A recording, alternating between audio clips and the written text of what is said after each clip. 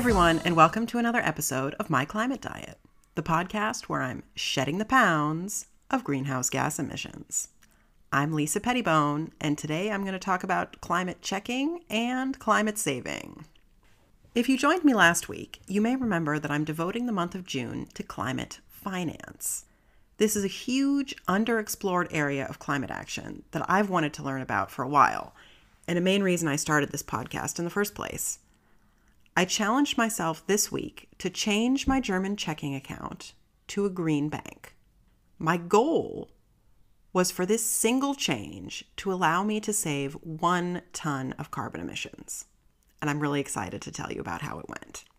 Now, I've lived in Germany for about 10 years, but before that, I lived in the United States, where I worked for about 10 years, which means I have one foot in each country, financially speaking.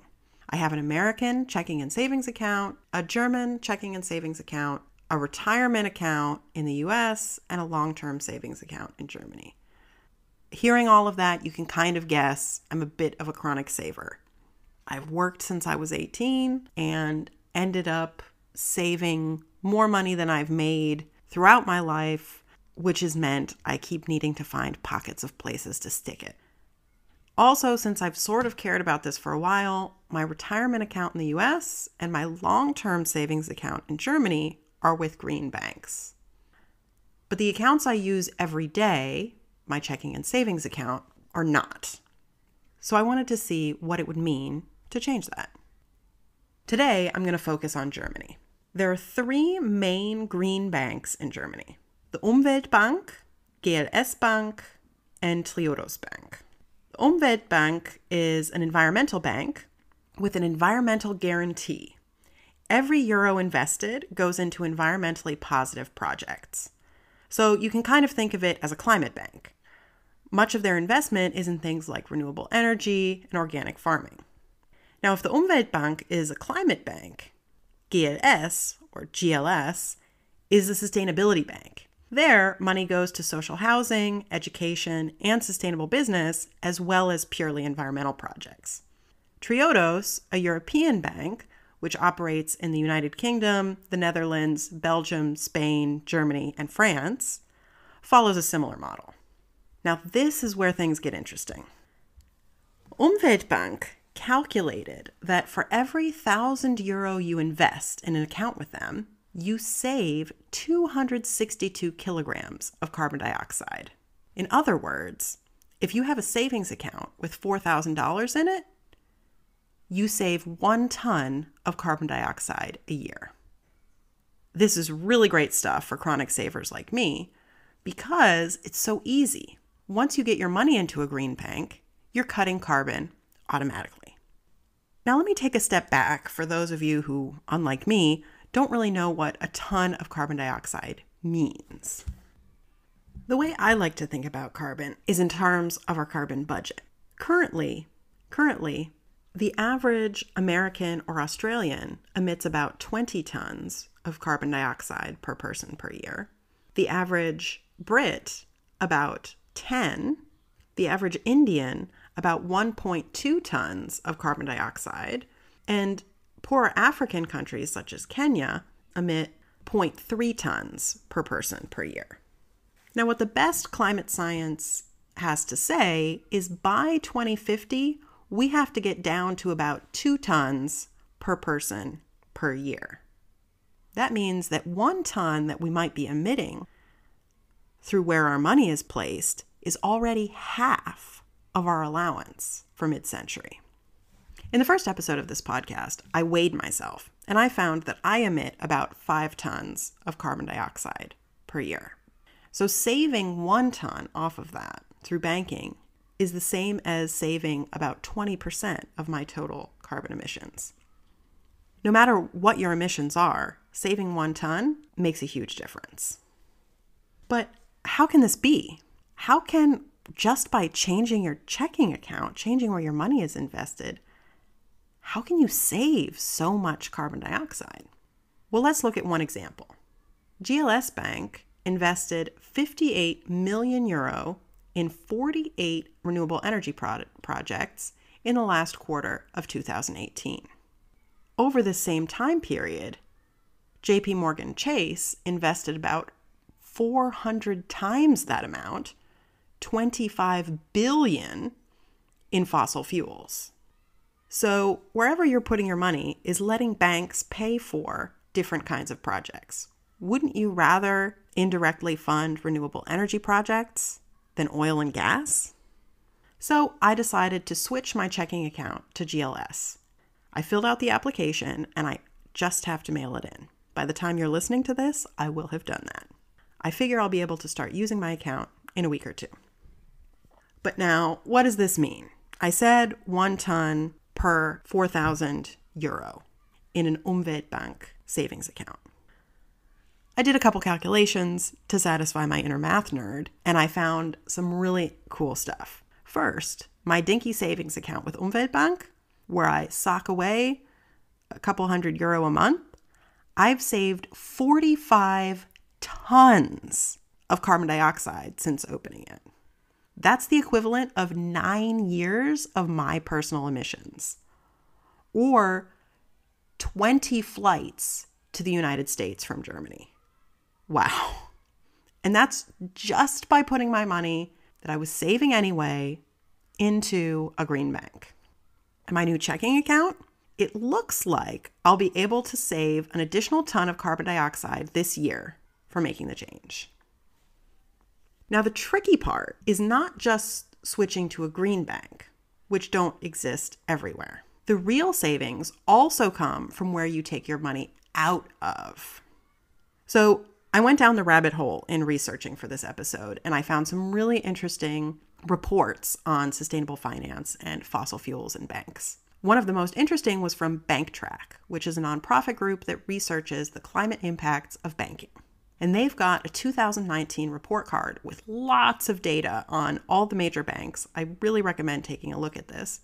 But one of the key things is they have a list of the dirty dozen. These are the 12 banks that have put the most money into fossil fuels since the Paris Agreement at the end of 2015. And I'm going to list these.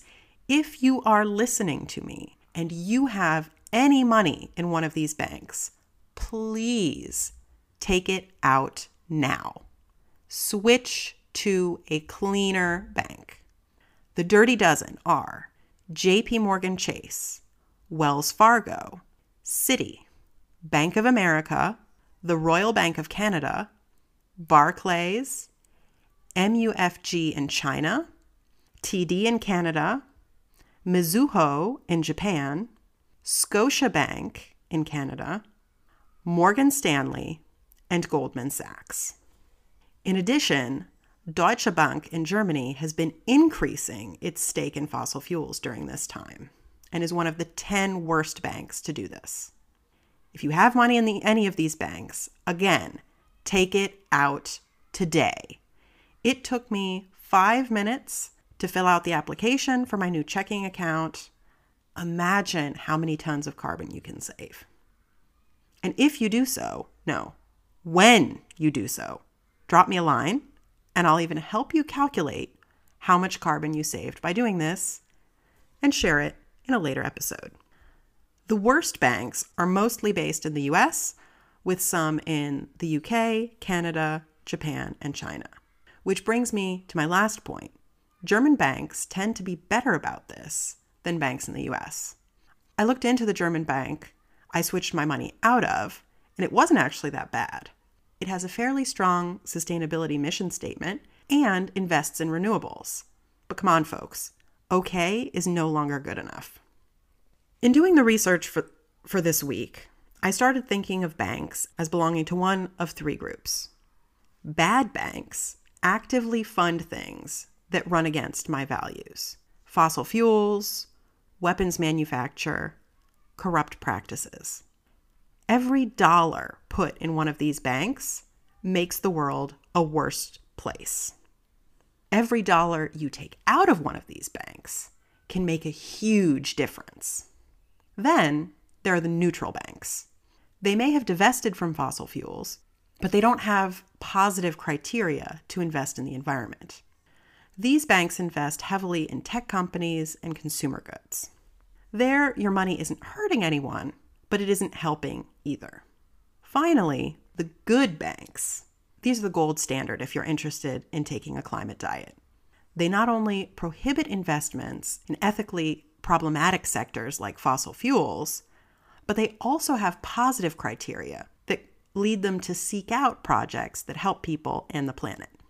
My money has been invested in a mix of neutral and good banks, so my task is to get more of it to work, out of the neutral projects and into areas that actively cut carbon.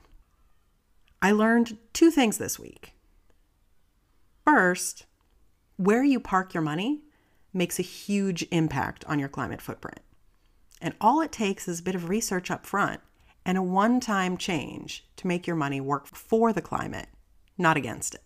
The second thing I learned is how much better German banks are than US banks in terms of climate change. But I'm getting ahead of myself. That's something I want to talk about more next week when I look deeper at options in the US. Changing my German bank account got me to my goal, but it made me even more motivated to look at what I can do with my savings account back in my country of birth. If you're interested in learning more about what your money is doing for the planet, I recommend checking out the research by BankTrack and the Fair Finance Guide, which also has country guides in several different countries in Europe and Asia.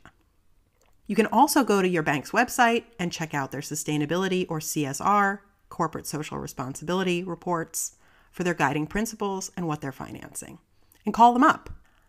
I called up the Umweltbank and the GLS Bank today, and they gave me a lot of interesting information and were very helpful, letting me make my decision. What's giving me hope this week?